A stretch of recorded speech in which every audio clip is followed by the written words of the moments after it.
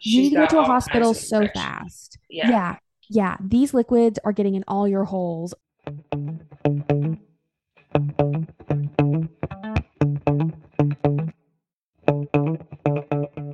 Hey, y'all. Welcome to week 5 of Some Like It Scary, a weekly podcast where two pals share their respective love for rom coms and horror movies.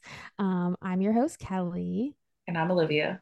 And you'll probably notice our name is different. So, um, I'll show you mine is already the name of a podcast. And so we went ahead and changed our name. Y'all should definitely check out their podcast. It's on Spotify and everything. It's two friends, and one of them shares movies with the other, and the other friend shares like video games. And so one of them's really into video games, one of them's really into movies, and they share them back and forth. Yeah, check out their podcast. And so our new name, one that we cannot find a podcast that has the name of. So boom, it's ours. Yeah. You heard it here is Some Like It Scary, which was Olivia's idea. It comes from Some Like It Hot. That was Yes. okay. So like a which, hot question mark. Yes, so like it hot. which as you can probably tell, have not seen. So yeah, Some Like It Scary is our new name. So yeah, so you'll notice that in the first 4, it still has the old name. We made a note in the show notes, but yeah, moving forward, it's Some Like It Scary. So this week, our episode is girls talking to girls. Okay. It's all about ladies who are traveling, who are wearing fun outfits, Jet setters. trendsetters, going on adventures together. And it's a lot of women who are talking to each other. This episode is going to pass the Bechdel test so fucking hard. So our rom-coms, it was also a double feature week. It's like a double feature, double feature. So we have the Sister Traveling Pants 1 and 2. And then we have the Descent 1 and 2. So we're going to be talking about them as if they are each just one giant movie. Because honestly, if you watch them back to back, they kind of are.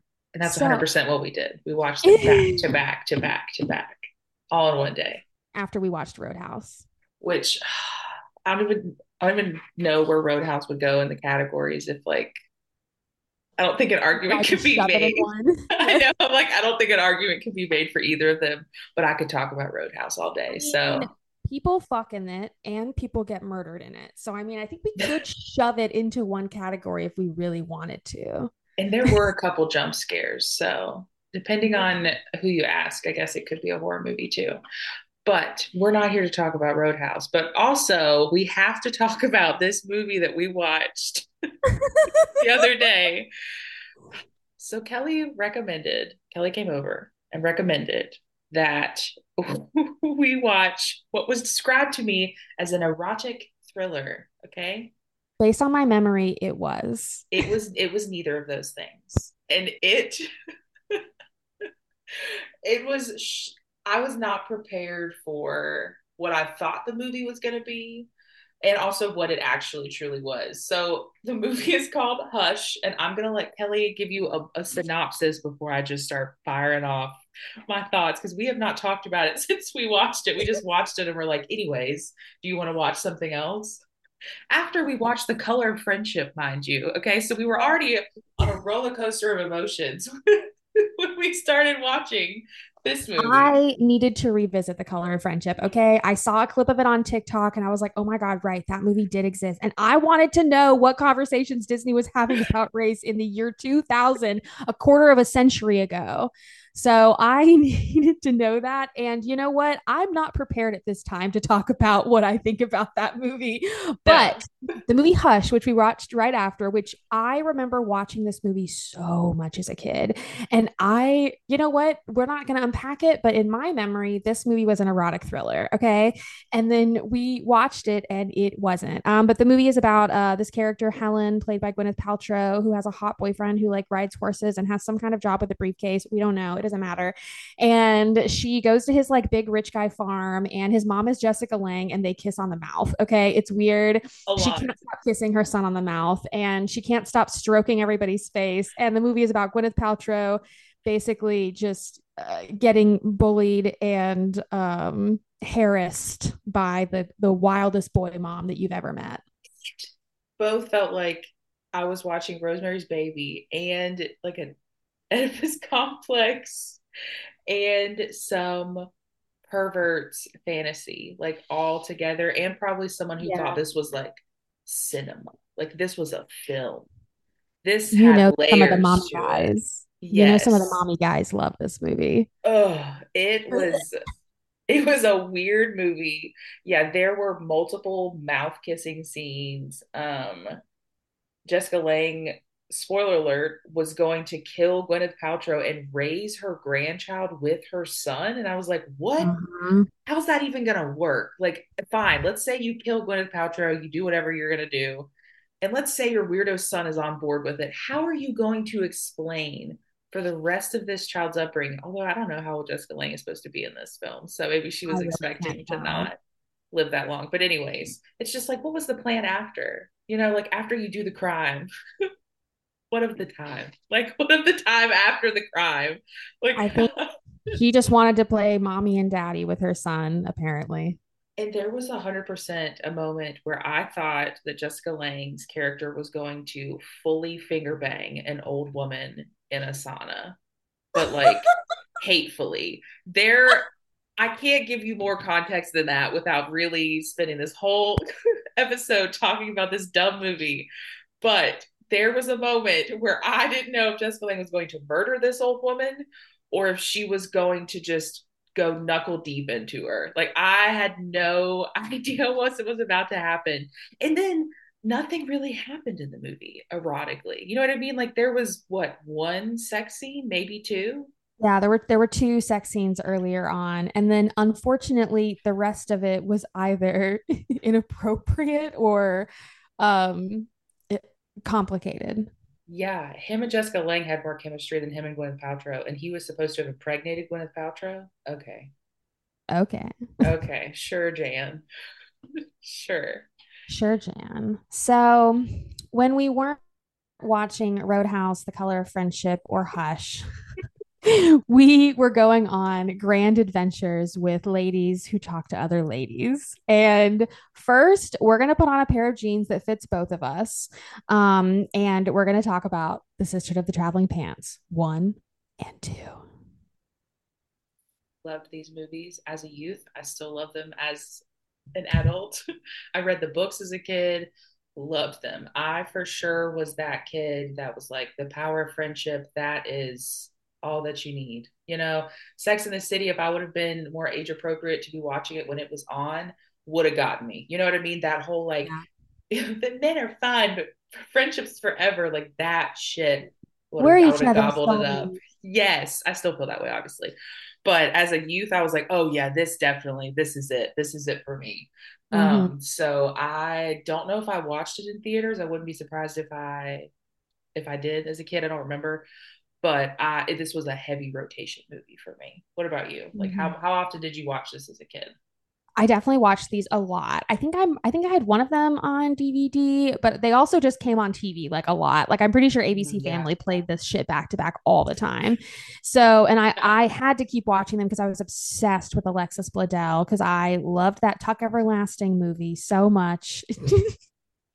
I had And never watched that until I watched it with you, and I was like, huh, that just was, another tragic romance can't work out movie that I was yeah. watching on repeat when I was 7 or whatever. Oh, So sad.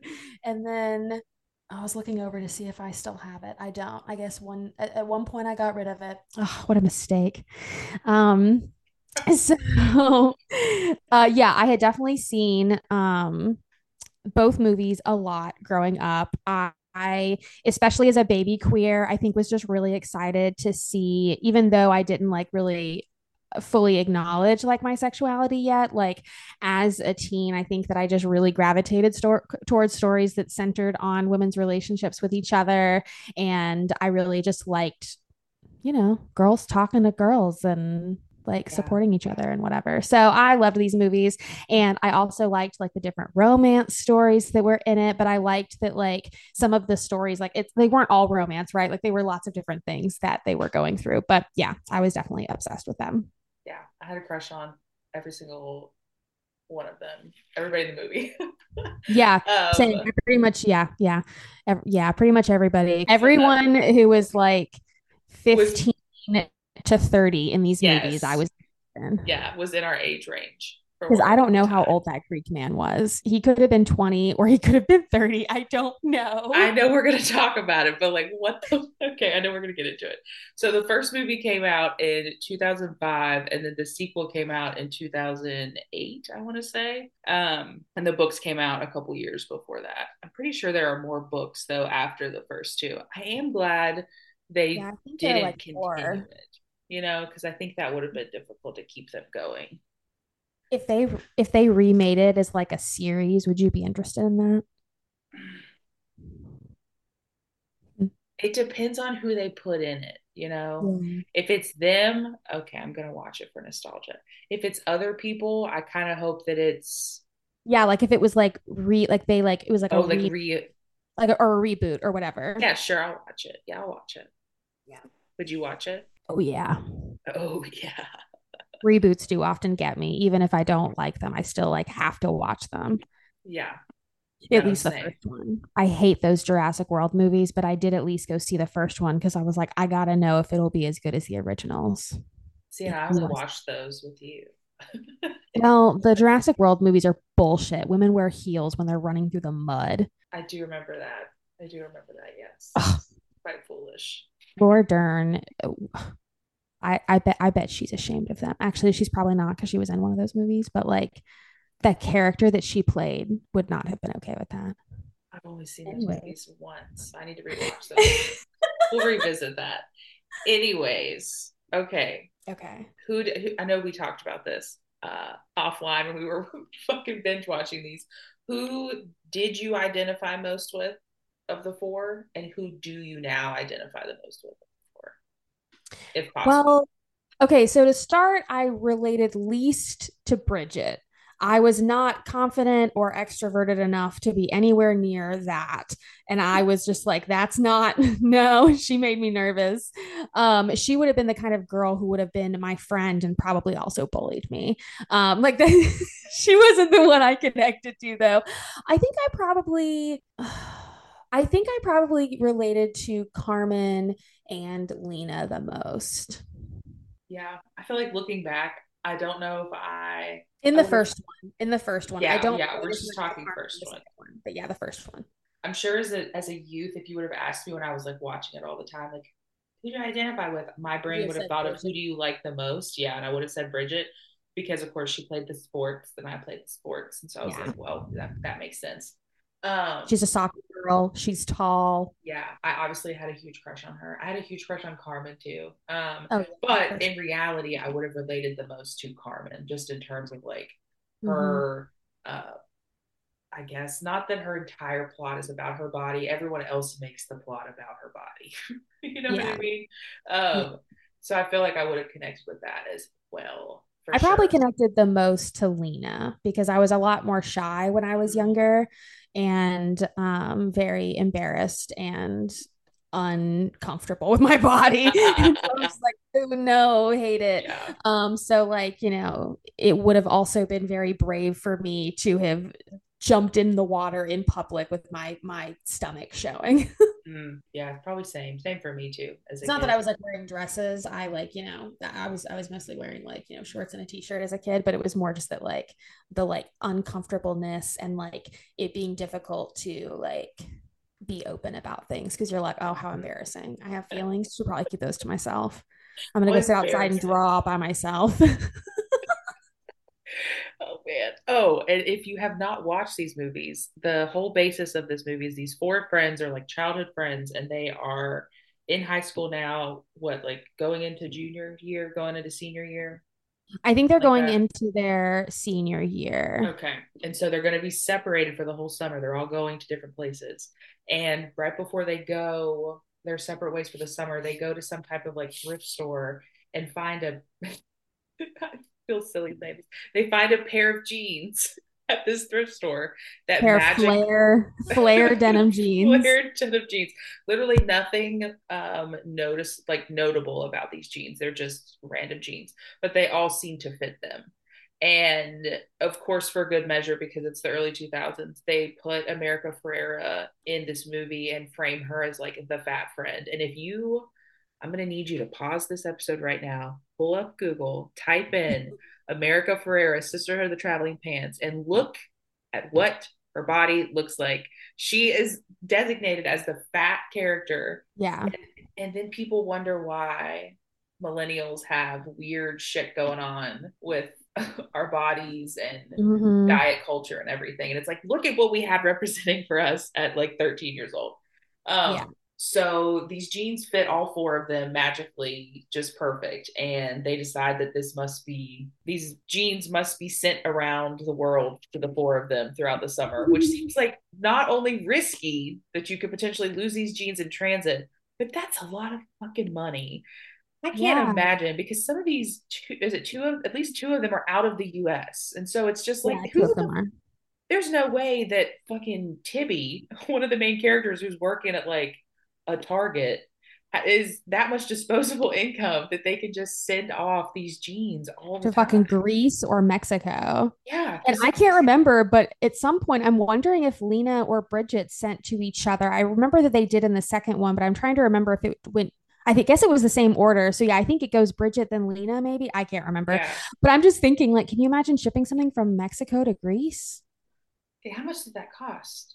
Well, I don't know. Maybe well, Mexico's further. So maybe it's whatever. I'm not going to try to imagine a map in my head We right don't now. work for the postal service. If you Yeah. do, let us know how much that would cost in Let it. Yeah. Let today's us money. know which destination to destination would have been the most expensive.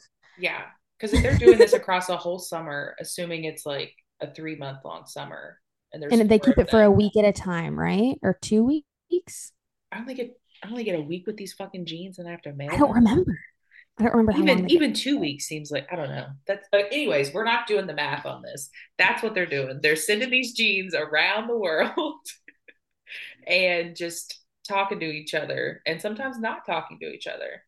Oh, And when they don't talk to each other, things happen. But we'll get into that. We'll get into that. Kelly's yeah. probably going to most likely order the first two Sister of the Traveling Pants book. I might. I might also see if they have like I might also try like an audiobook because I feel like it might be nice as an audiobook because I wonder if they'll do like different like surely they'll do a different voice actress for like each of the four girls. Hopefully. Maybe not, but it would be nice if they did because then it might be kind of satisfying to listen to as an audiobook. Who knows? But I'm gonna ponder. I'm gonna see. Yeah, I'm gonna look because I'm like, wouldn't that feel like a nice warm hug just to read the Sister of the Traveling Pants books? it would, Because I especially I never read them. I haven't read them in forever, but rereading okay, not that rereading Twilight feels like a warm hug, but rereading a series that you read as a kid is fun, I think. Whether you liked it now or not, I think it's just interesting to go back to be like, huh, that's what I was into as a young teen. Okay.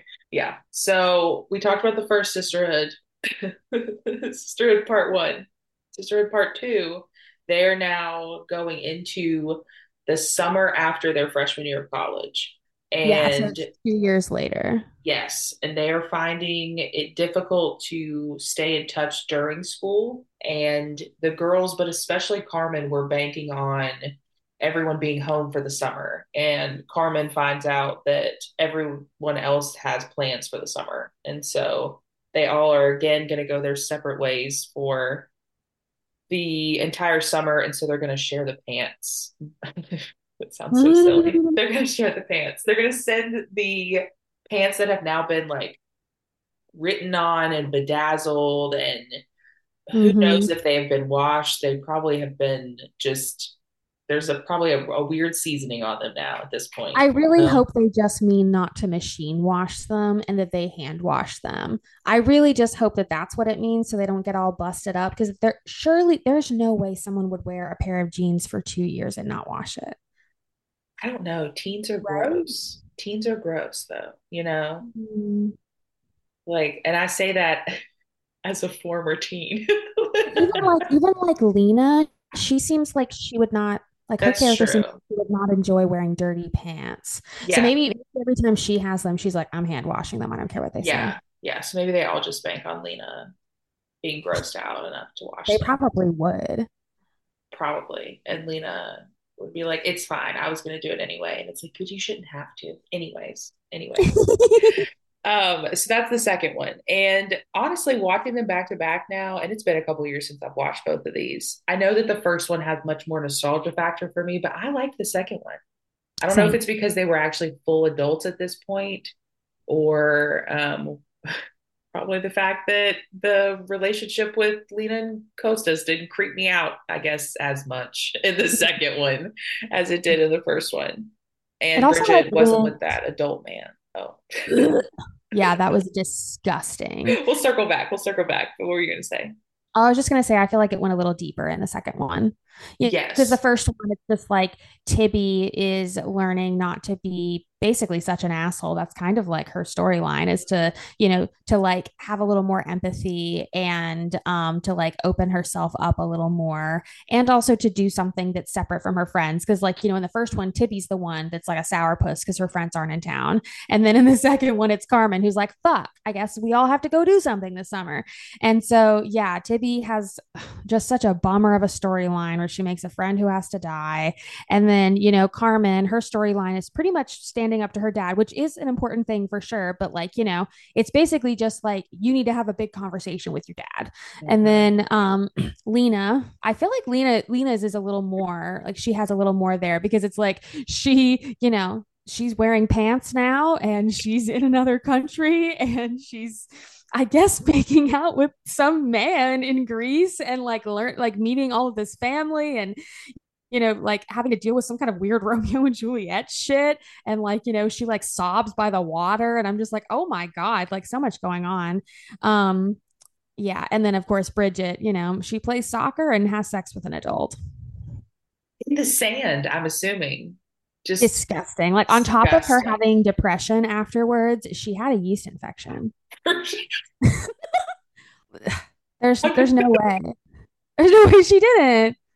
I agree. I just was caught off guard. No, I fully agree. I think that The the Yeasty Boys were in town. yeah, they were definitely on tour. For sure. It on tour and on time.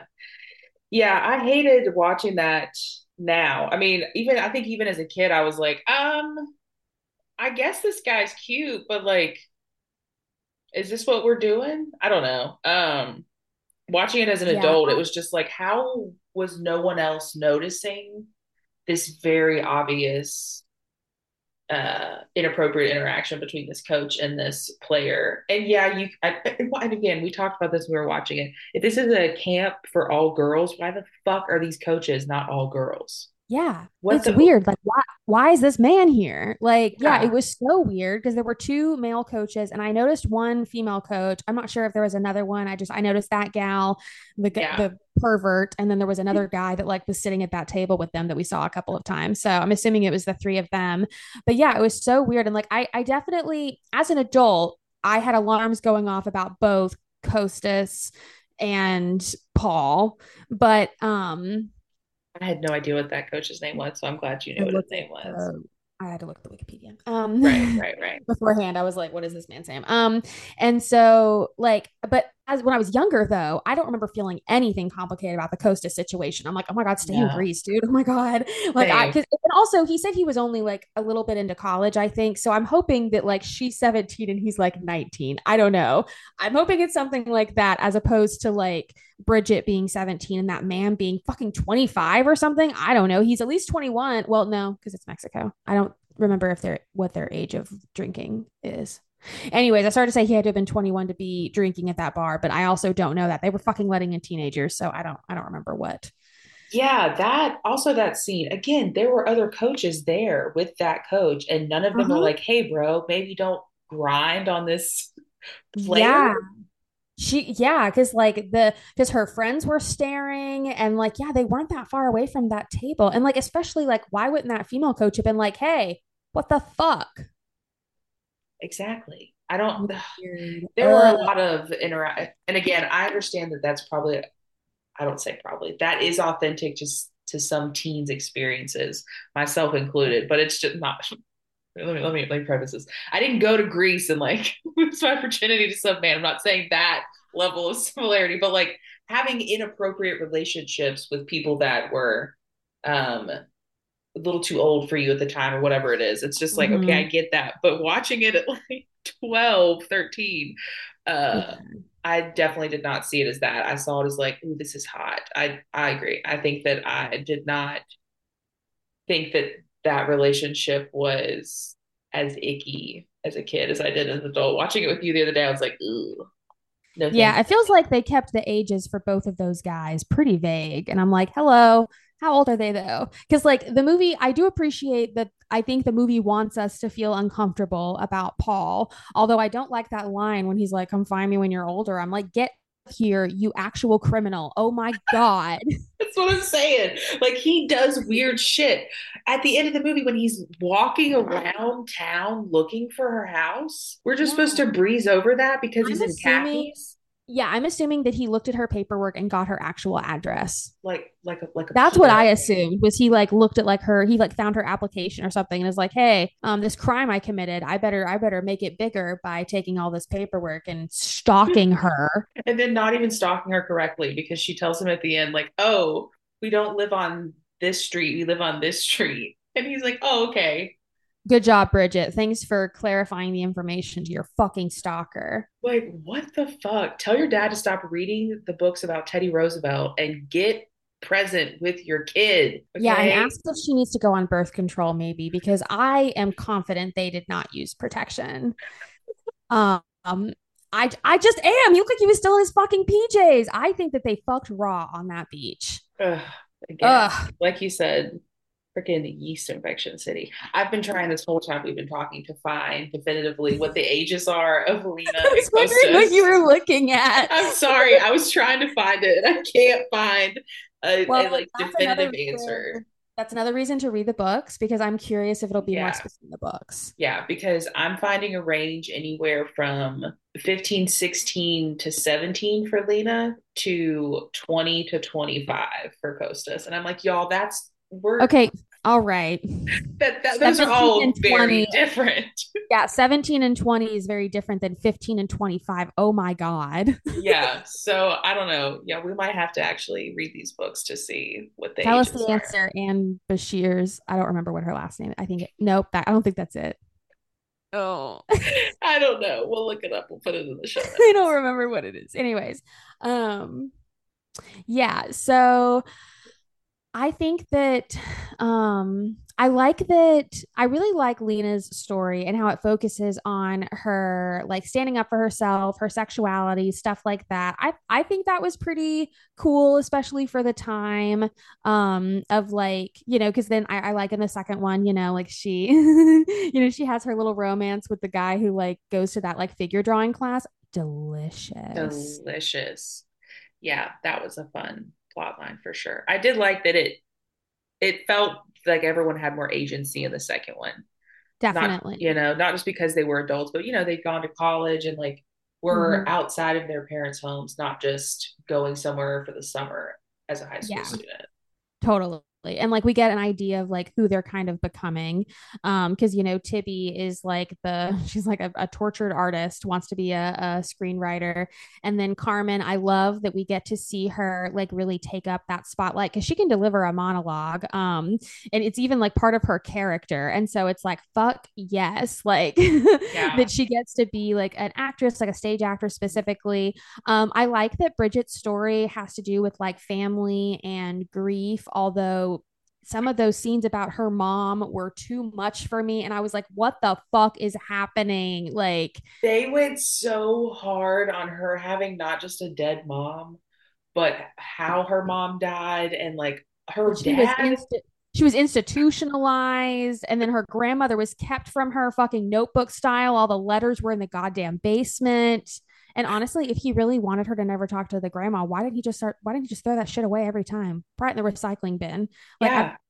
why did you bundle them all up and keep them in the basement for your very nosy daughter to find? Yeah. What was the plan? You were just holding on to them for safekeeping. I don't know. Very strange. The dad terrible. I don't even know if he was probably that good of a dad when the mom was alive. Like, I think he Yeah. just sat there and read books in that sad little house and was like, oh, are you home? Like, no wonder He is everyone a in the negligent house, dad for sure. yes, is struggling with their mental health. Like, you're not even here when you're here. Yeah, Yeah, like he seems like he's wealthy, but he is emotionally negligent. for sure, for To the sure. He, point that it's causing some real harm to Blake Lively. And yeah, then I gotta say, I liked Tippy's storyline in the first one. I liked that her character, especially I thought it was also like an age appropriate storyline of like, she's kind of this like asshole teenager, like a lot of us are, where you just feel frustrated. Everyone else seems like such an asshole. And so, anyways, she gets to kind of like be challenged, and like I think she gets to learn to have more like empathy and compassion for people, and to also dive into like art.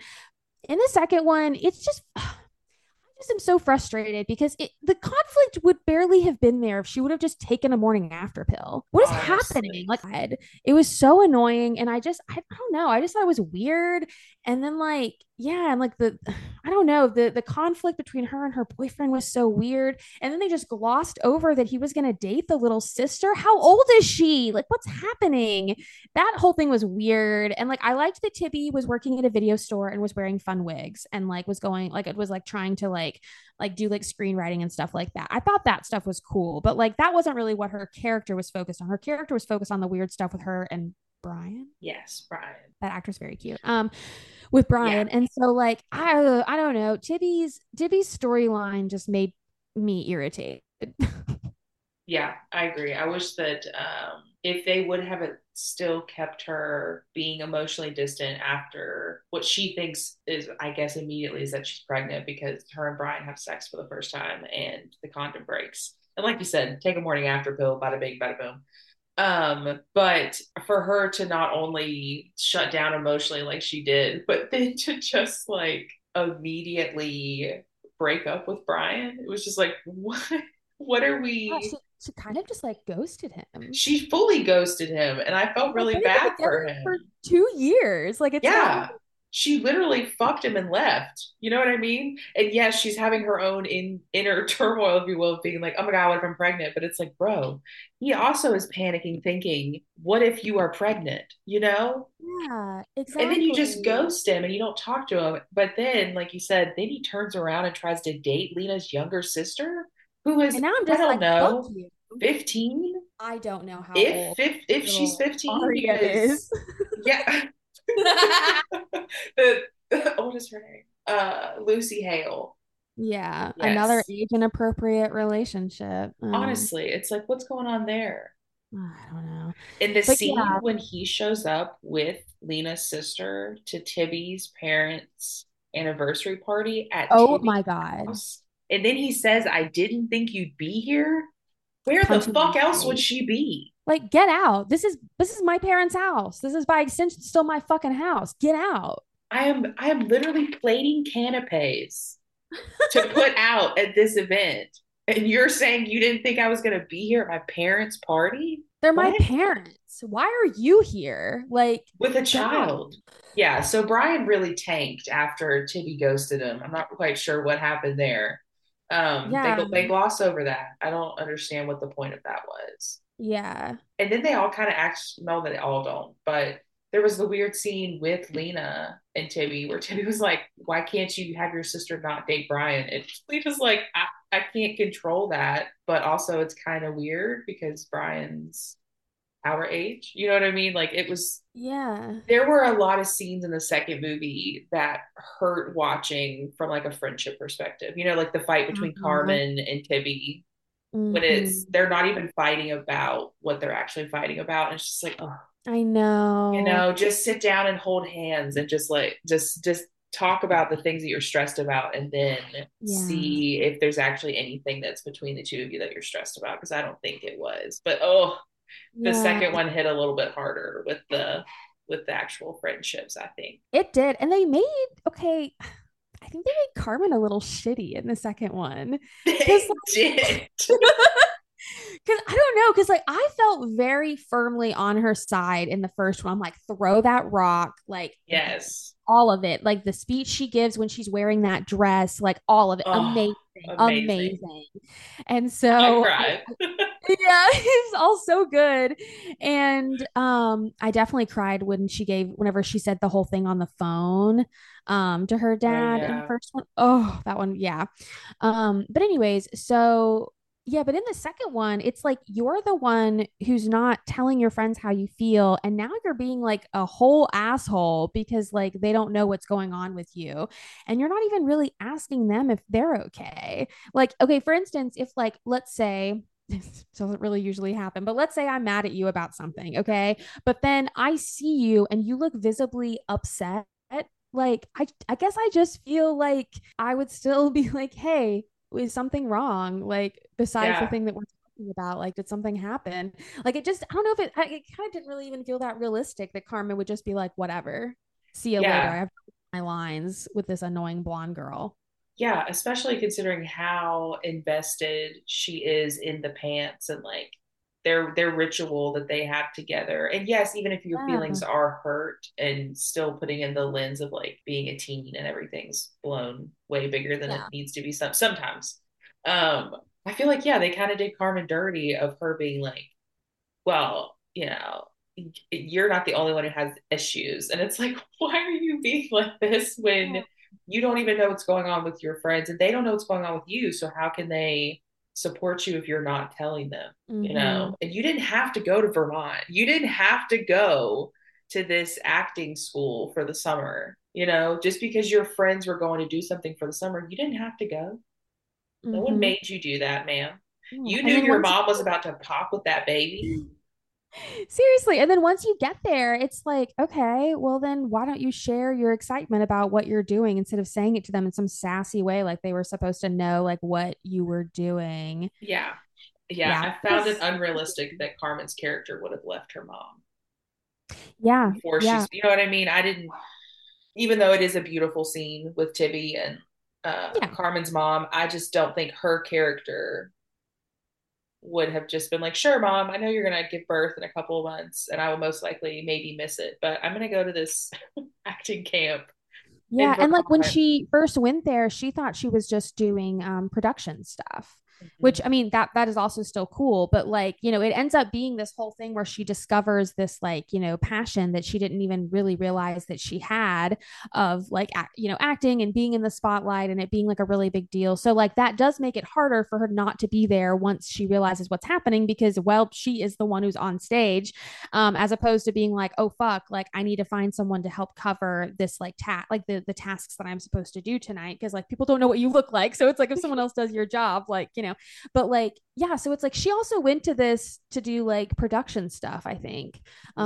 like behind the scenes, and so yeah, I don't know. Like it ends up being like a really big thing, but it's like when she first gets there, it doesn't even seem like she's that invested in what she's doing. She's just like sort of doing it because it's like, yeah, sure, whatever. It's like related to, the things that I've been doing. But like, yeah, like you said, like, but you're gonna leave your mom when she's like about to pop, and we've seen like how close they are. Yeah. And you end up, I don't know what that weird, not even romance, whatever that was supposed to be with her and that boy with the feathered hair. That was weird. That was weird. The whole time I was just like, she needs to be making out with that stepbrother from the first one. Okay. The one who never Literally. talked and all he did was stare at her. How is there more chemistry between her and her stepbrother? Who They never, barely he didn't spoke. have one fucking line in the first movie. He was just in the corner. I think he might have said one thing after she got there, but I can't remember what it is. So it's like I maybe don't know. he didn't. That guy's hot though. I've seen him in other stuff, and he is yum. He also is. We discussed this. He's the love interest slash mean boy in Cheetah Girls. Yes, he is. Excellent film. Anyways, Yeah. yeah. But overall, I feel like the movies for me stand up. I will always rewatch them. I'm always down to watch them.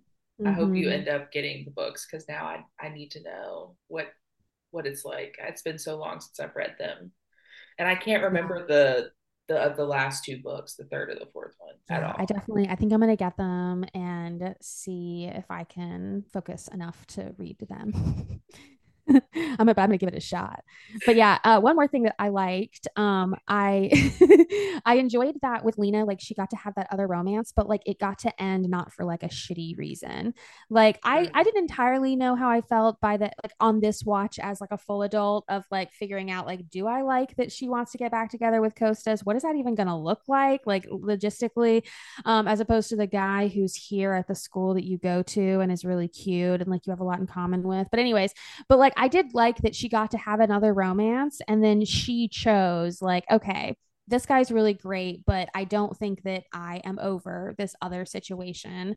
And things have changed here. So, I think this is who I really want to be with, because I guess she wants to be monogamous or whatever. But like, yeah, I don't know. It was just like I liked that that was an example of like a relationship ending, but it didn't have to be this like big, awful, dramatic thing. Like, yeah. We didn't even touch on why they were not together. Why Oh Lena yeah, and because Kostas were not together. only months after they wanted like some time apart or whatever. Because like it seems like presumably they've been spending the summers together. That was the vibe Yeah. that I got, was that like she's been spending the summers in Greece and that at the end of this last one they decided to take some time apart. Maybe because like she was, like I'm going off to college, like maybe whatever. I don't know what the reason was, but probably something like that. And then yeah, she goes back to Greece for her grandpa's funeral, sad, and finds out that yeah, it's only been a couple of months, but he's gotten with somebody who is allegedly pregnant. He's already going to get married to her. And then, as it turns out, this girl lied about the pregnancy. So they got it annulled. And I'm like, what is happening? That's so intense. Yeah. And that's just, I know that they can't fit all of it into a movie, but like, what was that conversation going to be like? Because they just kind of stuff it in at the end of Lena's story, being like, oh, yeah, she wasn't pregnant. Don't worry, I'm not married anymore. It's not a big deal. Also, I just showed up at your college campus and it just, again, with the men just showing up places and wandering the grounds, Uh hoping huh. to find you, because that's what he does. He shows up where she goes to school and is just wandering. He sits outside a building assuming that she'll come out of it eventually because it's like an art building or something, and she does. But like, Mm-hmm.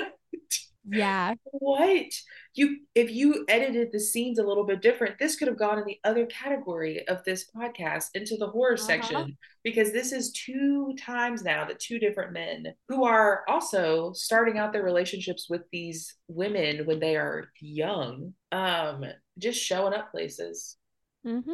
uninvited. It was cute, uninvited by Alanis Morissette. It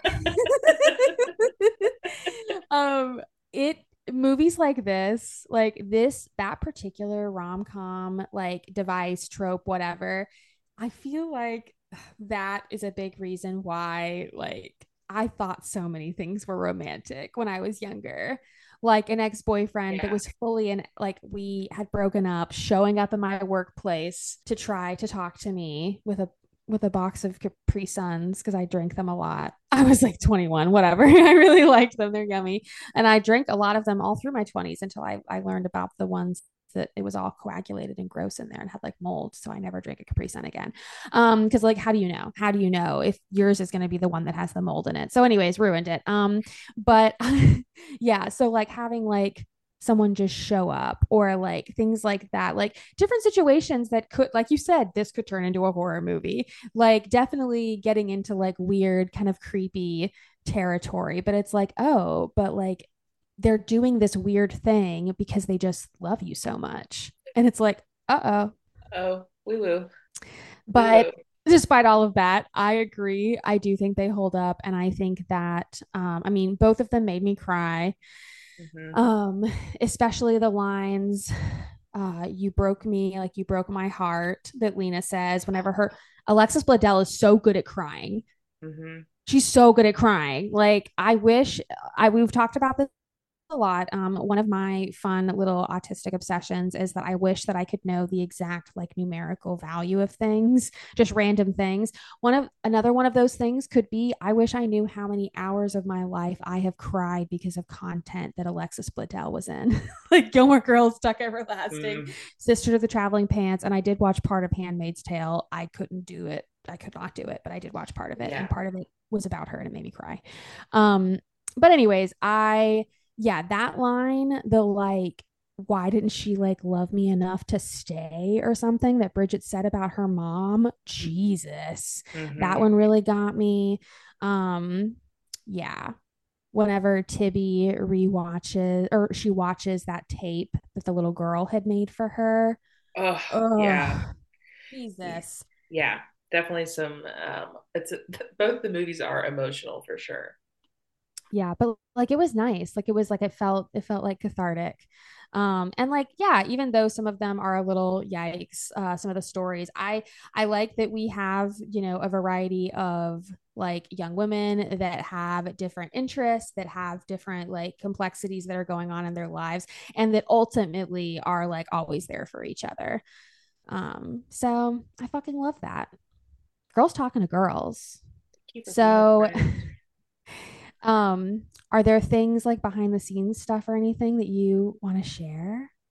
Okay, so I told you before we got on here that I hadn't read through any of these and I was just scrolling through, and some of these I feel like are going to be a bummer. Okay, Oh, so great. let's just start with this one because apparently I don't know as of 2024 what the status was or is of this third movie that was supposed to have come out at some point. This is an article back from 2015. And so there was going to be a third movie, which was going to follow the plot of the fifth and final book of the series, Sisterhood Everlasting. I don't know what the status was of it, what happened to it, any of that. But do you want to hear what the plot of that book was? Yeah, so there's 5 books. Okay. So what's Yes. the plot of number 5? Let's know what I'm getting into. Oh man. Okay. So Sisterhood Everlasting follows Lena, Tibby, Does Bridget, and someone get Carmen. pregnant? I'm gonna read it to Sorry. you. So, okay. Sisterhood Everlasting follows Lena, Tibby, Bridget, and Carmen 10 years after the first book. So they're in Okay. their mid to late 20s now. In it, Tibby dies. That's what the article says. I don't know. I didn't read the book. I don't know. You'll have to. I don't know. That's just what it says. She's the one who has the death storyline in the first place. She dies of cancer. I'm going to send a hateful letter to the author of that book. I'm going to send her such a letter.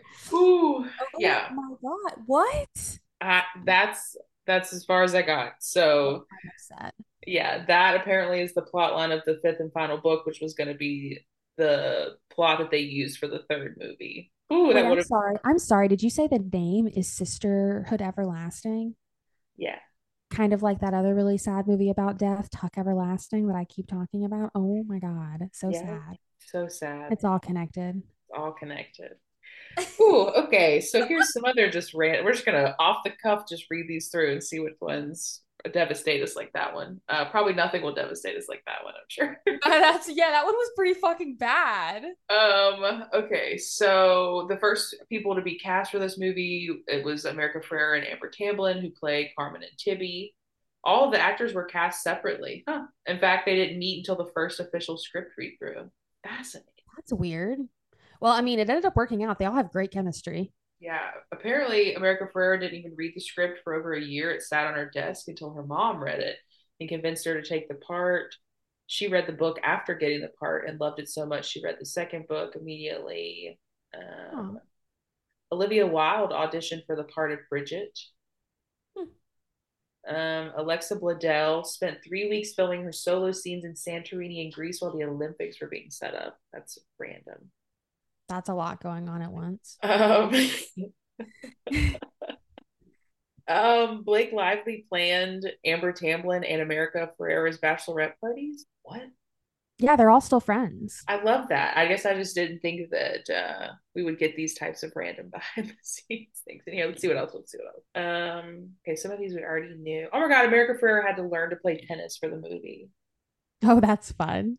That's hilarious. Alexa Well, Bledel, she hit the hell out of that tennis ball she whenever she hit her fucking did, stepbrother in the face. and she looks so cute in her little outfit. Yes. Alexis Bledel had to be taught how to ride a Vespa. I would have to be taught how to ride a Vespa for sure. Yeah, I don't know how to ride a Vespa. Does that mean Hillary Duff had to learn how to ride a Vespa for the Lizzie McGuire movie? I don't know, but I know she learned how to drive a car while she was making that movie. You should let us know if you're listening to this. Do you think the Lizzie McGuire movie is a rom com? And also, do you know how to ride a Vespa? Let us know. Is Important it hard? questions. Oh my God, Blake Lively spent 2 months of soccer training in LA and Canada. Damn. Hmm. I don't know if this is a good fact or not to be having out here, but the guy who played Kostas only had 4 days to learn a Greek accent. Oh, that wasn't his accent? Yeah. Well, that's hilarious. I can't wait to like look up an interview or something with that man so I can hear what he actually sounds like. Yeah. Oh my I God. thought it was his accent. This the scene where America Ferrera has talks to her dad on the phone, has that really good monologue. It was initially a woman on the other end of the phone. Oh, I don't know. I don't know if like that someone means she like worked on with who's set like or delivering the lines or something. yeah, I don't know if that means like while they're filming it or if a woman answers the phone. I don't know. Huh. The woman who what do you say the woman's last name is? How do you say it? Anne Brashears or something? Brashears. I don't remember. I'm B trying to R A S H A R E S. Anne, the series author, says that none of the characters are based on her, but she is most similar to Carmen. Oh. Love that. Makes sense why Carmen gets such good monologues. That does make And sense because she's you're also she wrote books and Carmen is a writer. yeah. So I guess there's also that.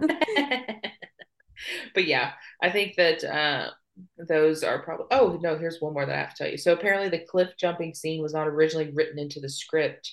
It came about because America Ferrera and Amber Tamblyn saw locals doing it, tried it themselves, and then told the producers who wrote it into the script. That's very cute. You'd love that. Okay. But yeah, I do love that the four actresses are friends, were friends, and like have stayed friends throughout, and they like acknowledge the anniversaries of the movies and stuff. It's just nice, you know. I think it's cute, Mm-hmm. especially when the movies are about friendship, to see that people make genuine connections. I forgot to mention this behind this. I don't know if it's behind the scenes fact or not, but apparently the jeans that they use are Levi's, like the ones that you see, the magic pants. They're Levi's. Ooh. I'm not sure if they all, because of course they show in the first one all of them actually wearing the pants at different points. So I don't know if all of those are Levi's as well, but the ones that you can see in the beginning are, which is funny because I don't remember like specifically wearing like, oh, these are Levi's. But Mm-hmm. that being a thing is more just like, oh, these jeans fit me. I got them at whatever store it was. Yeah, same. I feel like millennials were more about the store than the brand, which I know sounds Mm-hmm. silly, but you know what I mean. Like Mm-hmm. I think of Levi's more of just a brand. Yeah. I would love to know what their actual measurements were, just because, especially compared to the book. Like, I wonder if they mention it in the books how they're all because you know, like they'll do like descriptions of all the characters. Now I need to also maybe we should do this at the same time. Just listen to the audiobooks of Sister of the Oh, Traveling Pants. yeah, we should do that. Um, what is our ranking system for? Something that would have solved a lot of problems, which is a Plan B pill. Oh man, yeah, for sure. So Okay. out of five Plan B pills, Okay, while we can still get them. for me, 5 out of 5. You can binge them back to back if you have 4 hours to kill, and they stand up on their own. I think that even if you hadn't seen the first one, you could reasonably watch the second one. There's not a lot. There are just enough amount of callbacks to the first one that you notice them if you've watched the first one, but it's not necessary. So I would say 5 out of 5. Plan B pills. Same, same. I would say both of them are 5 out of 5. Because I feel like in like for the Descent movies, I'm definitely gonna rate them differently. But for the Sister of the Traveling Pants movies, though, they both have the same 5 out of 5. I Yeah. agree. They like you said, they're so rewatchable, and I really loved them growing up, and they felt very authentic and real, Mm-hmm. and like I really appreciated the characters, and even though parts of it are not great, I do still think there are a lot of like lessons or whatever that are in them. And like, I still think they could perhaps be relevant to the youths. Agreed. Agreed. Yeah. Yeah. So now we're going to take off our jeans that fit both of us perfectly, and we're going to put on some headlamps and more more carabiners than you could have ever imagined. Yeah. And we're going to go into some caves. So, for our horror movies, I chose the Descent movies. We have the first Descent that came out in 2005, written and directed by Neil Marshall. There are a handful of producers, including two Pauls, which is fun. And then a single woman, Ivana McKenna. Yeah, McKenna, and then the other ones, just some dudes.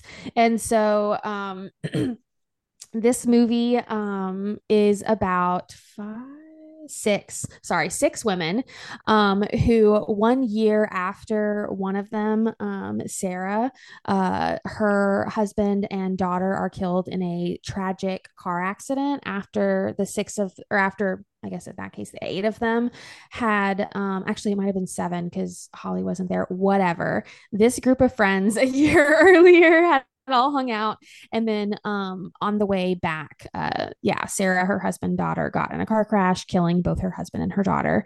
And so 1 year later, they all get together to go on a trip again, except this time it is to go in these like caves, which I guess is a thing that they do, because they need a really dangerous hobby, I guess. And so some people's nightmares, other people's hobbies. They decide to go into this fucking cave. All six of them.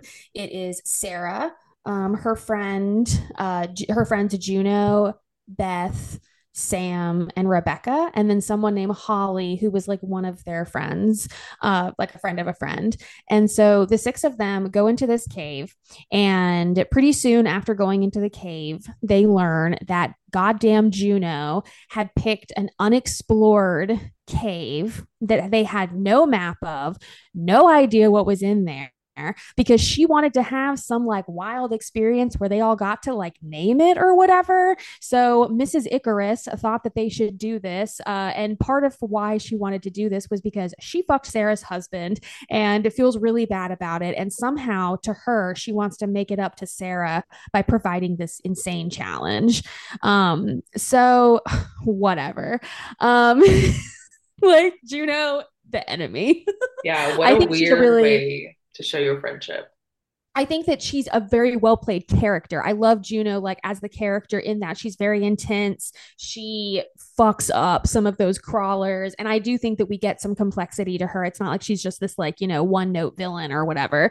Like we can have compassion for her, and then at the same time be like, wow, you made such bad decisions. I'm glad what happened to you happened. So anyways, over the course of this movie, the six women go in this cave and they just get they go through horrors. They get stuck in tight spaces, and they break their bones. It's horrible. And then they're also attacked by things called crawlers, which the creator of the film, Neil Marshall, said that he imagined as cavemen who stayed underground. So like evolved separately from what we are. And so anyways, this film is terrifying.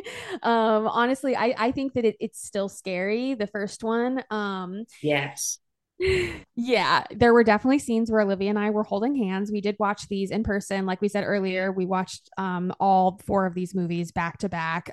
Sister of the Traveling Pants 1 and 2 first, and then The Descent 1 and 2, which was fun because by that point the sun had gone down.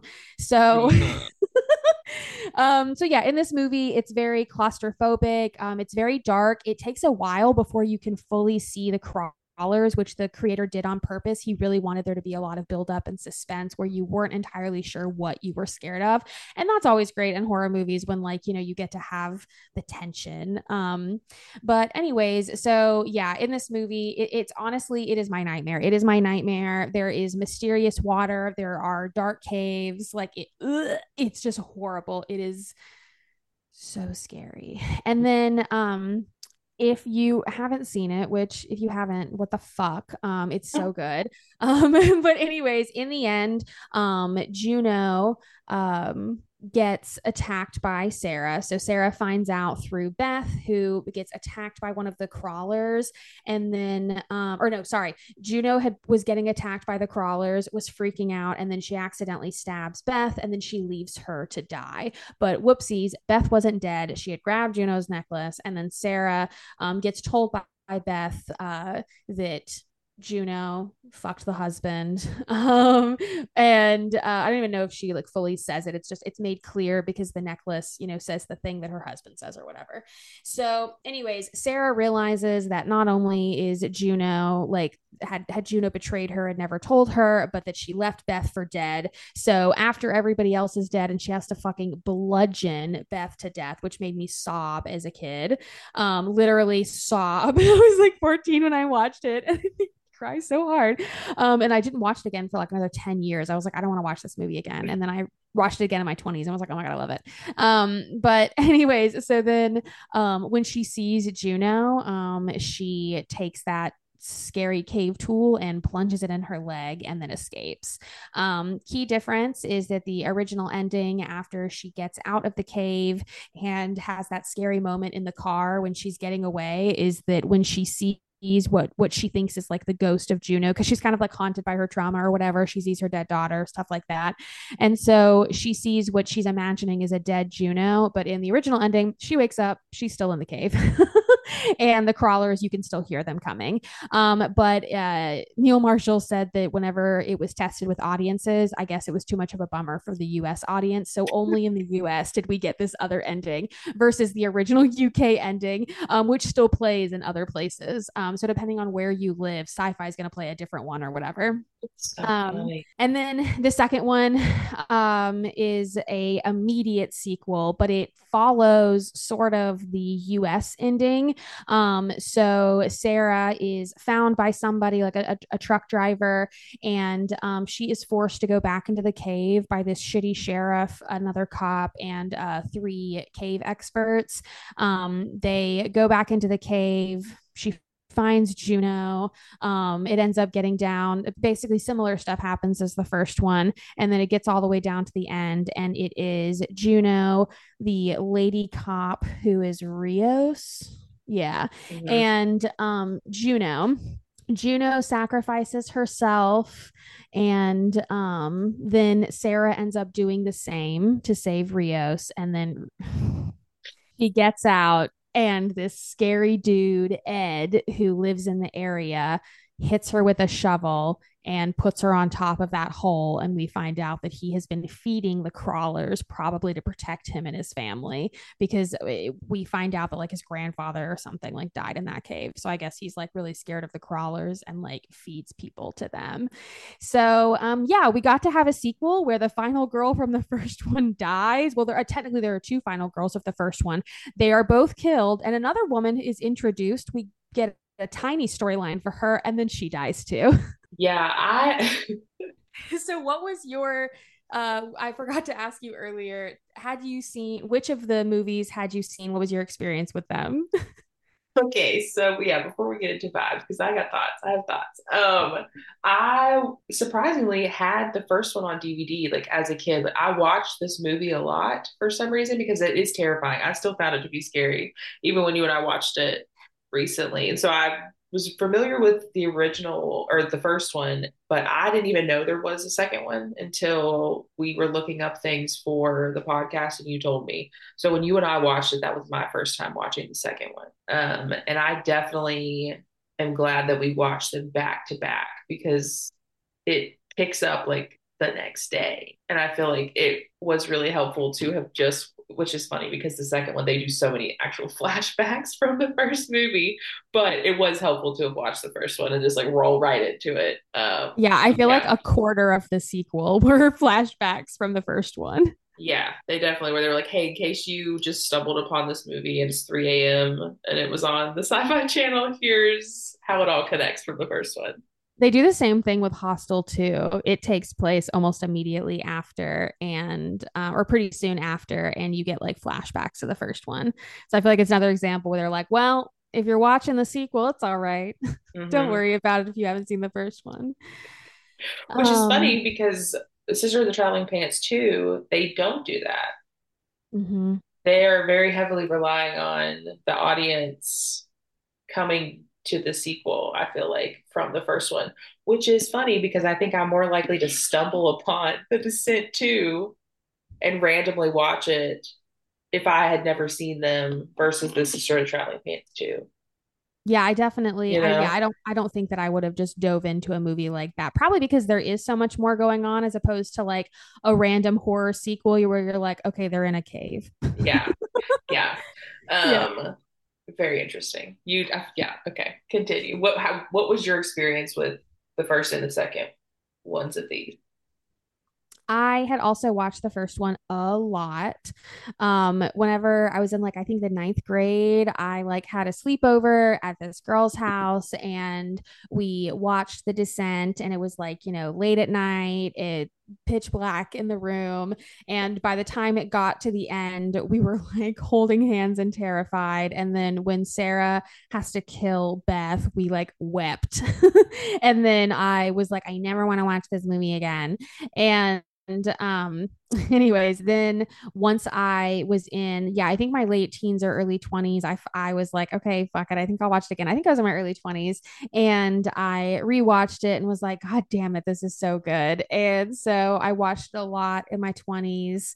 And then I had only seen the second one once though. A couple years ago, I was like, ah, fuck it. I've never seen The Descent 2. I want to watch it and just see what happens because I learned that, you know, it had both Sarah and Juno in it. And so, because like if a horror sequel, and honestly, sequels in general, if it doesn't have the characters from the first one, I'm just really not likely to watch it unless it's something I like really, really, really like. But like in, you know, if like for instance, The Descent had just been another story about a group of people who went down in the cave, I don't know if I would have actually watched it.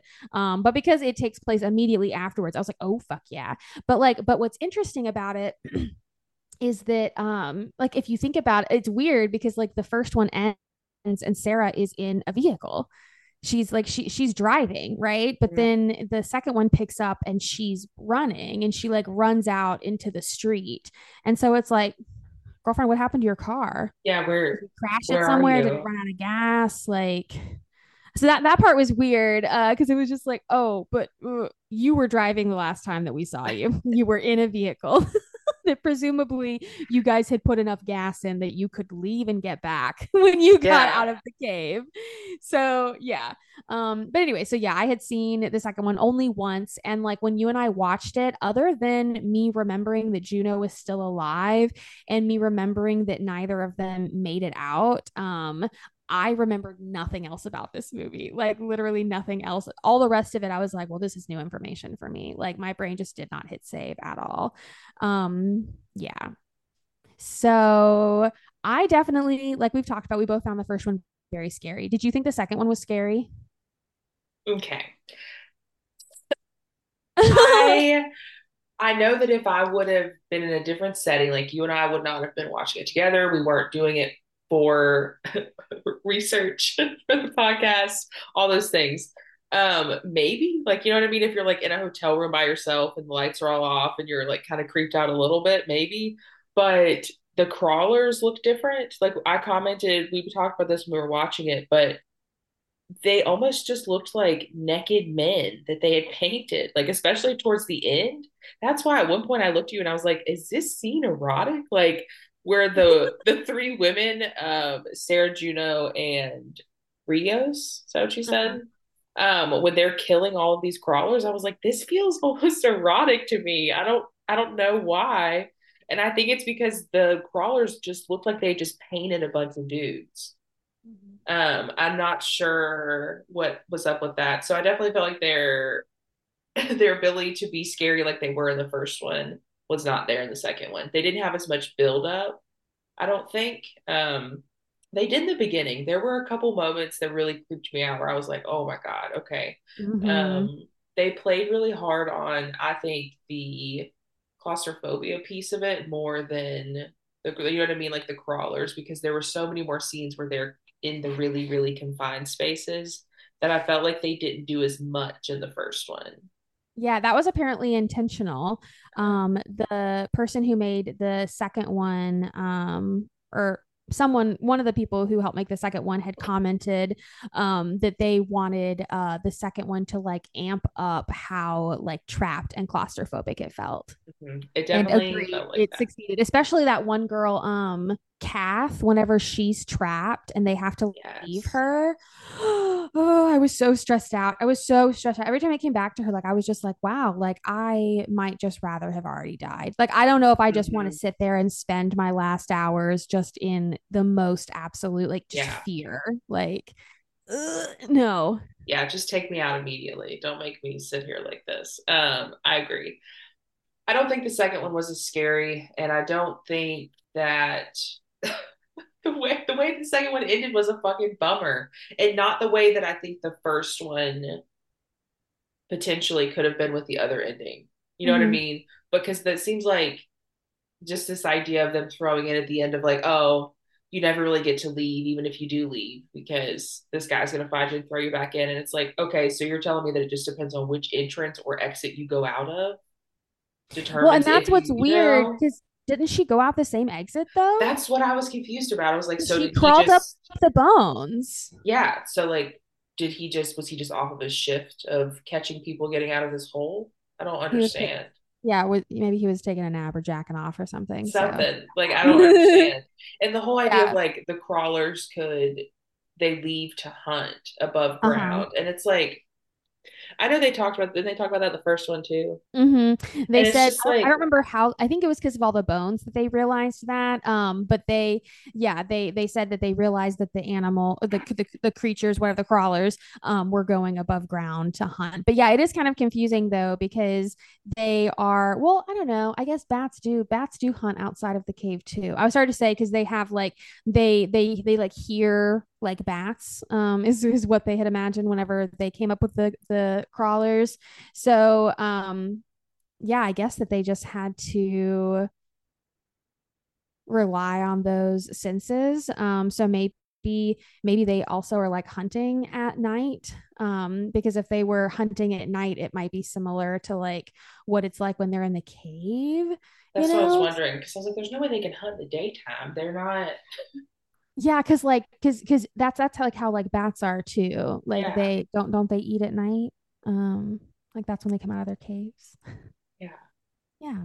Yeah, that's yeah. when I used to see bats because back home there were bats sometimes. So yes, I definitely did not. I don't want to say I didn't hate the second one. It Hmm. was not. It did not compare to the first one for me Yeah. personally. Yeah. It definitely feels more of like a made for TV horror movie. Yes. Yeah. Which in the US it kind of well actually everywhere but the UK it basically was. So it had a theatrical release in the UK because both of these are like British films. And so or like UK films. And so the second one was released theatrically only in the UK, and then I think like a year or maybe a little less than a year later it was available like on DVD in the US.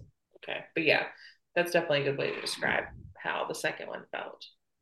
Yeah, yeah, I did like that we got a little bit more to Sarah and Juno. I oh the dread that I felt when they made her go back in, like it was so upsetting. And then like I honestly loved the scene when she snapped, like when she started to remember, because like if you haven't seen the second one, whenever she's found and she wakes up in the hospital, she doesn't remember what happened. At first, she doesn't even remember that her husband and daughter are dead. So, like, either because of the trauma or all of the different injuries that she had, she can't fucking remember what's going on. But once she gets forced back into the cave and she starts hearing things, and they're not going the same route that they did in the first one, but they get to the same places. So like they go in through like this old mine entrance thing, but they end up getting to some of the same places where scenes in the first one happened. And so she starts to see that stuff and remember, and that those parts definitely filled me with a lot of dread. But like you said, the crawlers were not as convincing. I think the more claustrophobic scenes were the ones that were still scary, especially because they amped up the water in the second one. Like there were more Yeah. scenes when they had to be underwater, and oh, that scares me so much. So those scenes really got me. I did like that at the end we got to have that scene where they were like you said, they were like really viciously killing the crawlers. And I think for me, there was just so much texture and sound happening that I was getting a little like it was gross. Which Yeah. sometimes horror movies are gross, so that's fine. But I can also understand why you were like, is this erotic? Like, because they are enraged by the end. Mhm. And so it's like, you get to see women be like carnal, or Yeah. like feral, which is fun. But yeah, I liked that Juno and Sarah got to see each other again. That even though it was again in kind of like a carnal way, they got to kind of make peace with each other. Mhm. They didn't really talk that much, but they were kind of like, yeah, we understand each other now. It was all fucked up. And to be honest, I did not blame Sarah for what she did to Juno. Like I think it would have been uncalled for if it would have been just because of the cheating, but like she picked that fucking cave. All of it was her fault. She picked that cave and she lied to all of them. And then she left that friend for dead. Yeah. And so, like, And then all of lied those about three that. things, yes. And all of that combined, fuck it. Like, at Mhm. that point, Sarah is broken, okay, Yeah. upstairs. Sarah's not home. Yeah. She's just trying to get out. She's in a very animalistic place. And so, like, I didn't really blame her for taking that tool to Juno's leg. She just had to bludgeon her friend to death. Hmm. Yep. Yep. And to find out your husband is a basic ass bitch who said the same little expression to you that he said to Juno, it's just like, And mm, she's been mm, mourning mm. him for this whole year, not knowing that he was cheating on her with one of her best friends. And everyone else knew. Yeah. Mm. Did you Yeah. notice in the second one versus the first one, the main characters like lose some of their clothing throughout? Like the one character, Rios, by the end of the movie, she is just in like a tiny tank top running in the woods. And Yeah, when it they starts, did. she's in like a full uniform. And they don't do Mm-hmm. that at all in the first one. Like they're just in their little outfits. And I just thought that was Mm-hmm. interesting that like all of Yeah. multiple characters are like losing clothing in the second one towards the end. It's like, That is really interesting, especially combined with how the first one of my favorite things about it is how much all of the women have all of these different technical skills that they're yeah. using. Like they all have different survival skills. Like that one girl is really good at doing the thing where she's holding herself and like putting those things into place when she's Mm-hmm. hanging above that, like, I don't know, the thing that was deep enough to fully kill her. But when Juno jumped into it, there was water in the second one. Right. Yeah, It that was was the also same another place plot because we hole. saw the things up there, and then she Mm-hmm. jumped in and I'm like, what? And then she landed in water and I was like, oh, I guess it was okay for you, but it killed the hell out of that other girl. Yeah. um but yeah, so in the first one there was so much like skill involved in what they were doing. That one Mm-hmm. woman was like a doctor or some kind of medical professional, and so she had that. And like, one of them was able to figure out from like the bones they were finding and how things were, like maybe how these things behaved or like how they get out. And so it's like these ladies, they had thoughts and they had skills and they were, and so as far as something that's kind of like action horror sci-fi-ish, that's very cool. That's one of the things I like about Annihilation, is that each woman is an expert in a different field, and that's why they go into this area with where the all this shit is. But but anyways, but in the second one, it's like you have the cop who, she's mostly just there to be like, uh-oh, like I don't think we should be here. Like she's like in contrast to like the scary sheriff guy who's like, I don't give a shit what happens and how traumatized she is. We're gonna find these people, because he like kind of thinks that she killed all of her friends, even though she's so clearly freaking the fuck out in a Yeah. way that she feels unsafe. And so it's like, if she was just some maniac who killed everybody down here, killed all of her friends because she wanted to, I guess, then like why would she be behaving like this? Like, anyways, it was weird. And then the other person, Rios, is just like, it seems like she also wants to figure out what happened, but like is trying to be like a little more compassionate or whatever. And then you do have the couple cave experts, Except, I don't know, it didn't really feel like that Greg guy really was I bringing don't, that much to the table. yeah, I'm not quite sure if he was an expert. He might have Yeah. been an apprentice. It seemed like Like, him and Kath had something going on. So yeah, maybe he was the apprentice of Dan, who was the guy who seemed to be the main cave mhm. expert guy. And then it also seemed like Kath had some understanding of what was going on. And it seemed like Kath and Greg were like together, or they just were making weird comments to each other the whole time. It was either a weird Yeah. working relationship or they were together and also work together. But yeah, so that is interesting. And I think that with that, I'll mention the difference in how these two movies were made.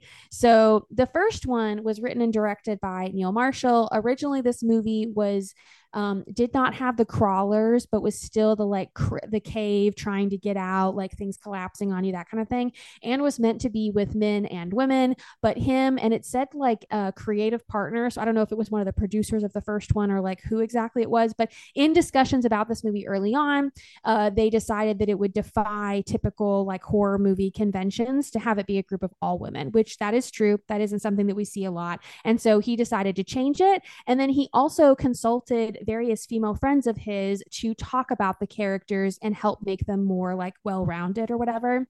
Because he didn't want them to be like, make them like real women characters. Just laughing because I'm just imagining this man being like, "Hello, ladies. What is it like to be a woman? Please tell me." What would And you do like, if you were stuck in a cave with your leg bone sticking out? and obviously, yes, I would want stories that are written about women to be told authentically, but it was just making me giggle imagining this man being like, "Do, do, do. Hello, females." Yeah, and like Okay. exactly, like we don't really know what these conversations sounded like. Yeah. They allegedly happened. Yeah. And then he mentioned so he had previously made this other movie. I already can't remember what it's called, but it was a horror movie and I guess it was about it was like a group of dudes. And so he talked about how like with this one, because it was a group of all women, he's like one of the differences is that they actually all talk to each other, which I don't think they would have done if they were all men. And I'm just Yeah. like, you know what? I agree with you. If it was a group of all men, I don't know if they would have stopped and had that many discussions. Mhm. Maybe they would. Yeah, I don't think they would. So yeah, so he did put thought, which I appreciate, because there's this idea sometimes that the directors or writers have where it's like if they originally wrote a part for a man and then put a woman into it, that's like that's great representation for women. Sometimes that produces great characters like Ripley in Alien, but other times it just doesn't actually feel like an authentic character because we don't always do things the same. Like we're Mhm. socialized different, we have different experiences and different relationships to things like safety, and like so we do approach crisis like a crisis in a different way sometimes. So I like that he thought about how one, he himself does not know probably how to make a fully authentic female character because he doesn't understand that experience. So he should talk to people about it. That's great that you found women and you were like, hey, I'm writing about women. And then two, that he thought about, well, what about this group would be a different dynamic if it was all women? Oh, they would probably fucking talk to each other. And I'm like, you're right, Neil. And then the second one had some of the same producers. That woman that I mentioned, Ivana McKenna, she returned as a producer in this one. Neil Marshall only returned as an executive producer. He helped oversee it, but he did not write or make it. It was written by, okay, you know how I feel about J names. I've had a lot of experiences with men with J names, and this second movie was written by a James, and a J. I could not find on the internet what Jay's name was. I hope it's James, because if so, this movie was literally written by James Cubed. Oh my And God. then it was directed by let's see, who was it directed by? I forgot to write his name down. But it was directed by someone who was not Neil Marshall. And apparently Neil later, a few years after the movie came out, because this movie did very poorly. Like The Descent is a pretty popular movie. The Descent 2 is not. And so, anyways, he later said that he wished the movie hadn't have really have been made. I think he regretted being a part of it, but he said that the movie shouldn't have been made, and that to him, this movie isn't a sequel of either ending of the first one. Oh, Like he doesn't see it as a direct sequel at all, which I think is interesting because, like I said earlier, it doesn't like it. There is something missing because why was she in a car and then not? And so it really does kind of feel like this movie just picks up at a different spot, which is kind of weird. But anyway, so yeah, he does not like this movie and thinks it was an unnecessary sequel, and he thought that The Descent was fine on its own. Yeah. And the guy who directed the second one, I think it said he was like I don't know, like the cinematographer or something for the first one. I can't remember. But he was part of the production team on the first one. And The Descent 2 is the only movie he's directed. oh man. Did this like crush his dream? That's kind of sad. Yeah, it might have. So I have a couple of little trivia things to say. One of them I've been holding on to it. I've been so excited about it. Um, I wanted to find this fucking guy's name. John Harris. I just wanted to be, it bothered me. I couldn't remember it. Another J name. John Jon Harris is the director of the second one. Anyways, so, okay. So, The Descent Part One, the actress who plays Holly, who is the hot one who is definitely a lesbian and has spiky hair. And Mhm. she's the one who falls and her leg bone is sticking out. And it's one of the worst things I've ever seen. And it really held up. Yeah. It's a great scene of body horror. It makes my whole body hurt. Mhm. But anyways, the actress Nora Jane Noon, I think is her name. Um, okay, so a full replica of her body was made. Okay, probably because of all the body horror with her with her in that scene. And she kept the head of the replica and she hid it in her mother's freezer. My mom would beat my ass if Yeah, I did that. She would beat my ass with that head, with that frozen fake head. She would beat me with it. absolutely. My mom would never forgive me if I did that. Yeah, absolutely not. That's hilarious though. I love that. So the movie was the first one was shot in Scotland for the outside scenes, and for the inside scenes, it was shot on set in I think London. But what was interesting is I wanted to give a shout out. Simon Bowles is the like production designer person. I don't remember if that's like his title, but he's the one who made the caves, or so like the set designer, whatever. And apparently he made there were 21 cave sets that he made. Damn. Yeah, like it was a very in-depth, intricate cave network thing that they made because they said that they thought it would be too dangerous to film in a real cave. I agree. What did they do with those caves after? Well, they apparently were repurposing different cave bits like throughout the movie. So like they were like moving things around, and that same designer returned for the second one. I think that some of the set pieces in the second one were the same as the first one. So yeah, he did return to the second one. And I also thought it was funny that one of the inspirations for the design of the crawlers was Gollum. That definitely checks out because they did feel a little Gollum-y and like orcs from Lord of the Rings Uh-huh. too. That makes sense for sure. They were so creepy in the first one. The second one felt a little silly, but the first one they creeped me the fuck out. Yeah, apparently Neil Marshall and the people who created the crawlers like really did think a lot about them. They intentionally wanted their skin to look as translucent as possible. They talked about how it was important for him for there to be a variety of bodies because he wanted there to clearly be like male, female, and child crawlers to show that it's like this full like community that lives down here. And I didn't notice this, but apparently the guy crawlers are bald and the lady crawlers have like thick brown hair. Didn't we And it notice was that because they had titties? I definitely remembered noticing the titties, but I didn't remember that the ladies had hair. So that was Yeah, I also don't think I noticed that. intentional. Um that yeah, and so he also mentioned the inspiration he had for the kind of tension and the ending. So some of his inspirations for the tension buildup in the movie are the Texas Chainsaw Massacre, Deliverance, and The Thing. I actually haven't seen Deliverance, so whatever. Mm. um yeah. I No, yeah. And so I know a little bit about it, but I haven't seen it. And doesn't that movie take place in Arkansas? I don't remember. I've only watched it a couple times, and it's So I'm unnecessary. from Arkansas, and whenever I see those lists of like movies that are made like or like were either made in your state or like are set in your state, I really think I saw Deliverance. And I don't remember if they shot it in Arkansas or if the movie takes place in Arkansas. But I'm like, thanks y'all that this like rapey mountain banjo movie has to take place in my home state.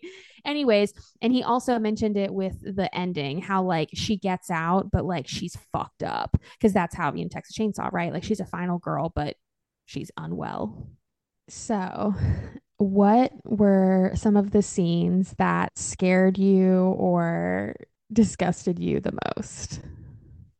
Okay, honestly, as a collection, the scenes where you couldn't tell if, in the first one specifically, if the crawlers were actually moving or if you, as the viewer, were just getting creeped out. Because I think there was at least once or twice where there was, in fact, not a crawler.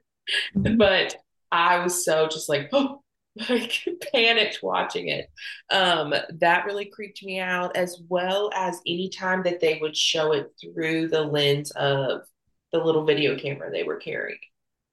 That for some reason added the extra like POV layer for me and really scared the bejesus out of me.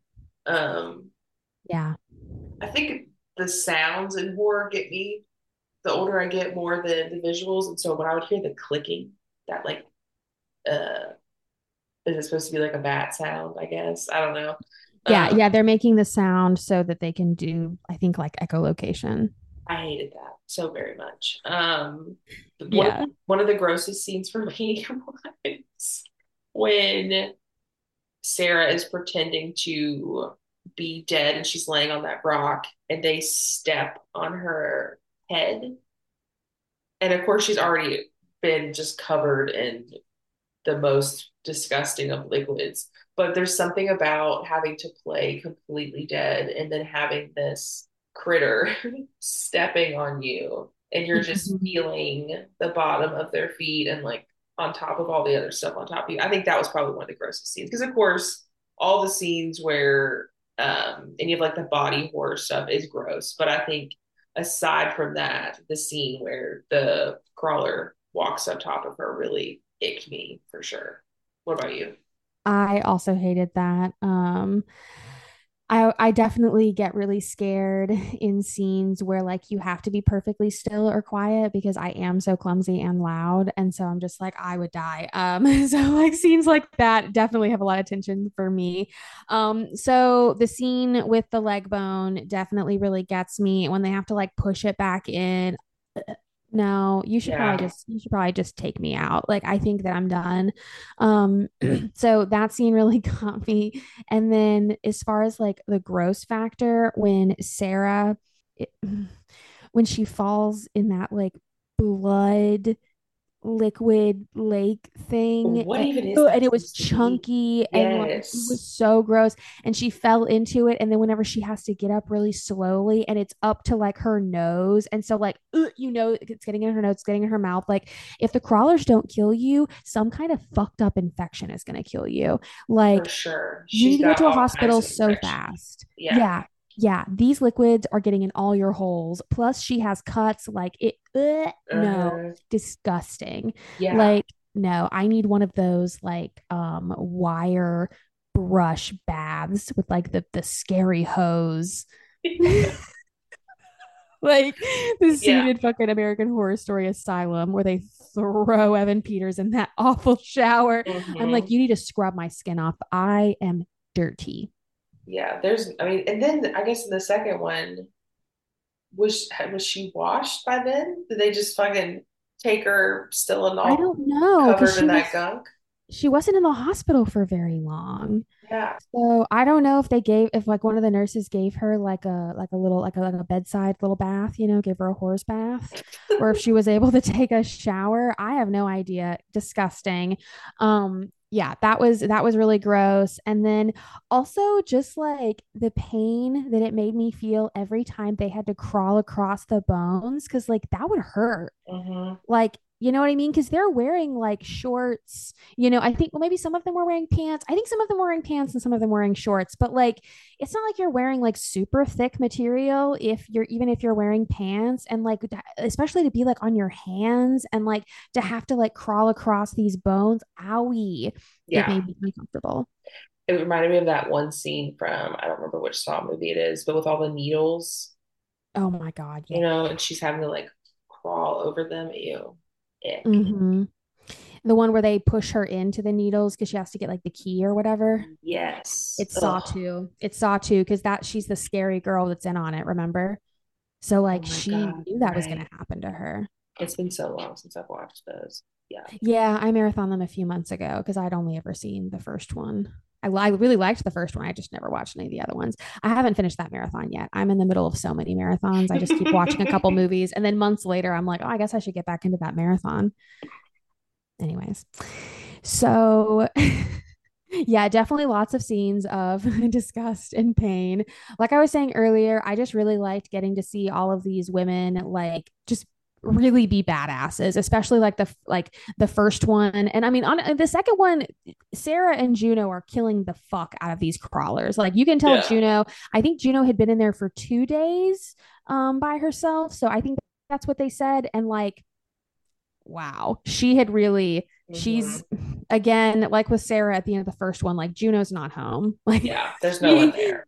yeah. And so it's definitely fun for me to see women have to like be in scenes where like they're kind of, you know, like feral and they're just like beating the shit out of people. They also I didn't feel like tried to make them look like pretty or whatever. Like they actually Yeah. looked injured and sweaty and dirty and gross.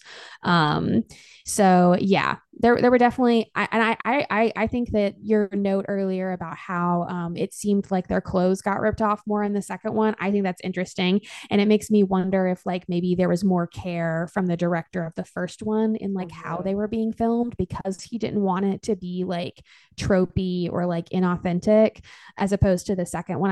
I guess I'm just wondering if that was like a directorial difference or what, but yeah, I feel like the first one um is not only like a good movie, like it's a satisfying movie to watch, but I also think it's like a feminist horror movie. I think it's like I think there's enough there's like enough interesting complex things going on, Hmm. and as far as like the way it subverts like how women are often portrayed in those kinds of movies, like I do really love horror, but like there are certainly, you know, tropes of the genre that are sometimes not great. And, you know, one of those is how much, you know, women are bought like women and AFAB bodies are like the site of violence, but like not always like able to like fight back or like survive.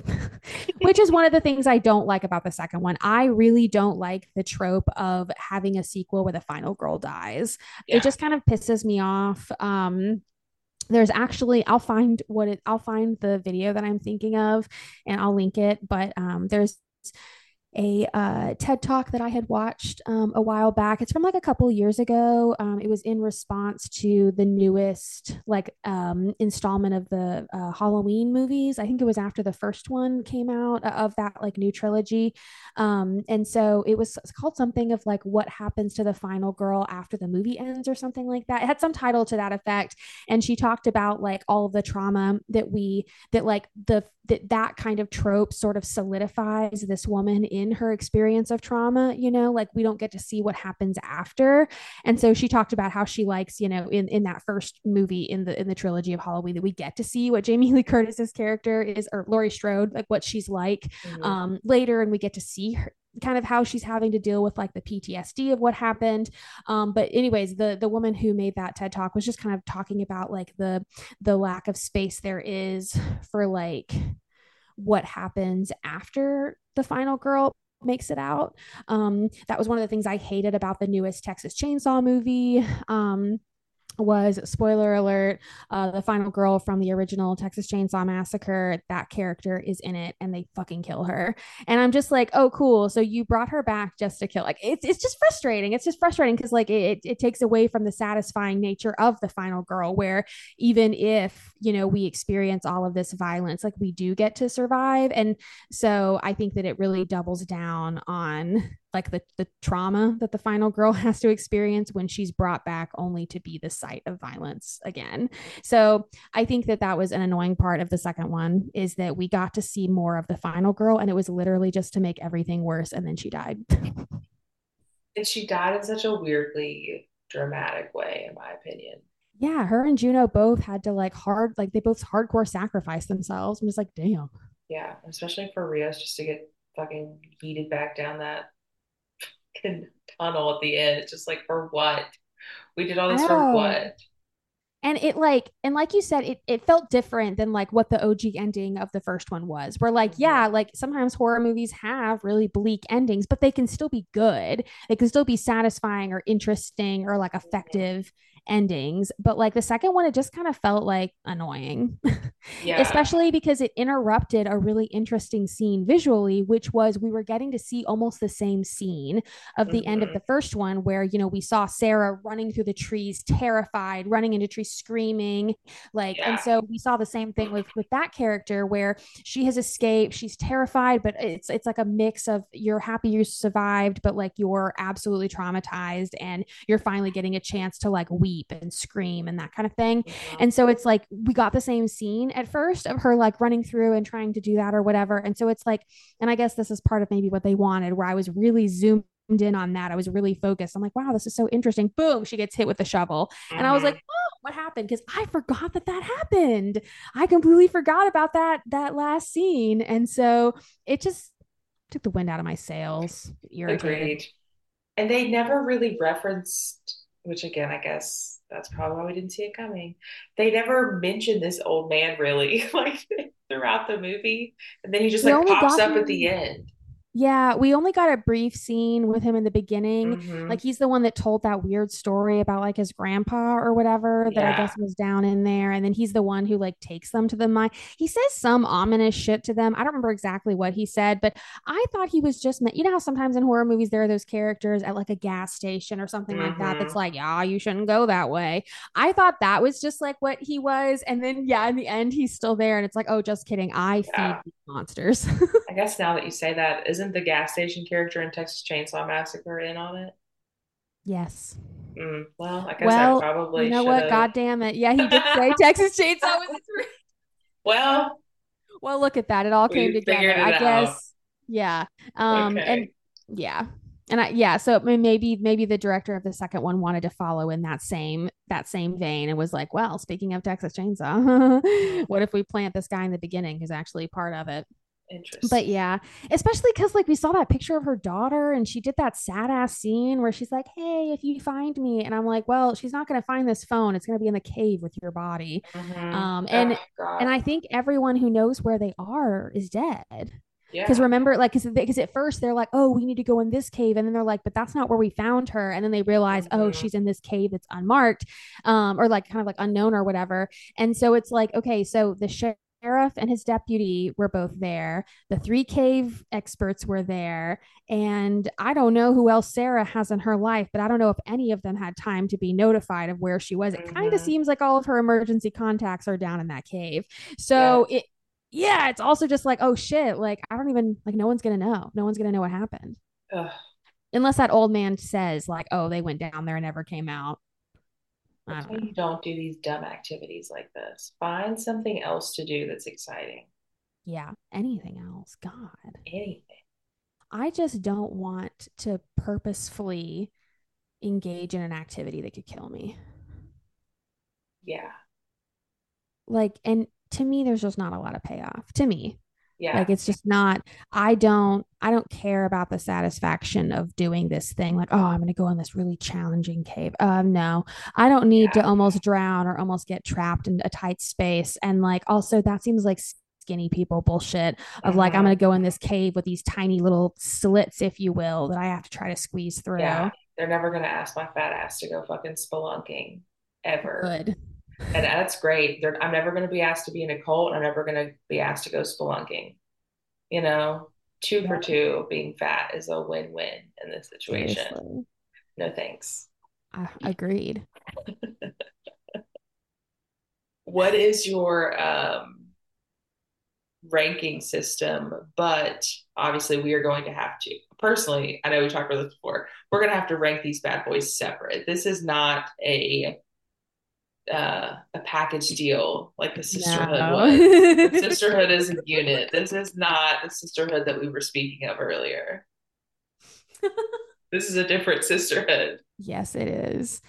So, we are going to rate the Descent movies out of 5 ice axes. The giant fucking axe that Sarah uses to plunge into Juno's leg, Yes. and that Sarah and Juno both use to kill the fuck out of some crawlers. Mm-hmm. Mm-hmm. Um, okay, I'll go first. The first one for me is a 5 out of 5. I think it's so good. I think it does evoke a lot of fear and dread and tension. It's a solid, scary movie for me that actually does make me feel scared. And like I said, I enjoy watching all of these women use like technical knowledge that they have, get to see them in very active and sometimes very violent scenes, like violent as in them killing the shit out of the crawlers. So yeah, it's a 5 out of 5 for me. I think it's really good. It's really fun. I think it has a lot of rewatchability and is really satisfying. And then the second one, I'm probably just going to give it 2 out of 5. Yeah, yeah. For me, definitely the first one, 5 out of 5. I would recommend it to people. I think it's a solid horror film. I think it's a good horror film, even if you are not a horror film person. I really enjoy it. I think it holds up. The second one, yeah, I was going between a 1.5 and a 2 because I think the reason why I'm leaning towards a 2 is because we watched it back to back. Like, if you're going to watch it knowing that it's not going to be good, then great, go ahead. Then probably a 2 out of 5. But if you're going into it thinking it's going to be like the first one, I would probably give it a 1.5. Mm-hmm. It does not have great rewatchability for me personally. I'm sure you and I might watch it at some point, but it would be like to cringe watch it or even just to put on in the background. Yeah. Because it was for free or something like that. I don't see myself being like, you know what I want to watch? The Descent 2. Yeah, Personally. same. Yeah, so matching scores for this episode. That's fun. This double feature. Do we have matching scores? Of course we had matching scores for the sisterhood for the traveling pants. Yeah, we did. Yeah, we both picked 5 out of 5. I think there have been only a couple movies so far that we gave like the exact same score because I think there was something else. I think we both gave. Serendipity. We had different scores for serendipity. We sure did. I think Nope, we both gave 5 out of 5. Yeah. So yeah, I think we've had a couple that have been the same. But yeah, yeah, 5 and 2 for sure. Yeah, I definitely think that Sister of the Traveling Pants movies are so good to watch back to back, so fun. And then they, like you said earlier, they also do stand really well on their own. But yeah, The Descent too.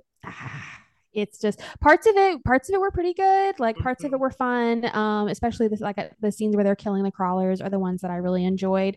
And then there were other scenes where I was just like bored, and every time that sheriff guy was talking I was like, oh my god, someone kill him, someone, like Yeah. who's gonna know, like just push him off a little cliff.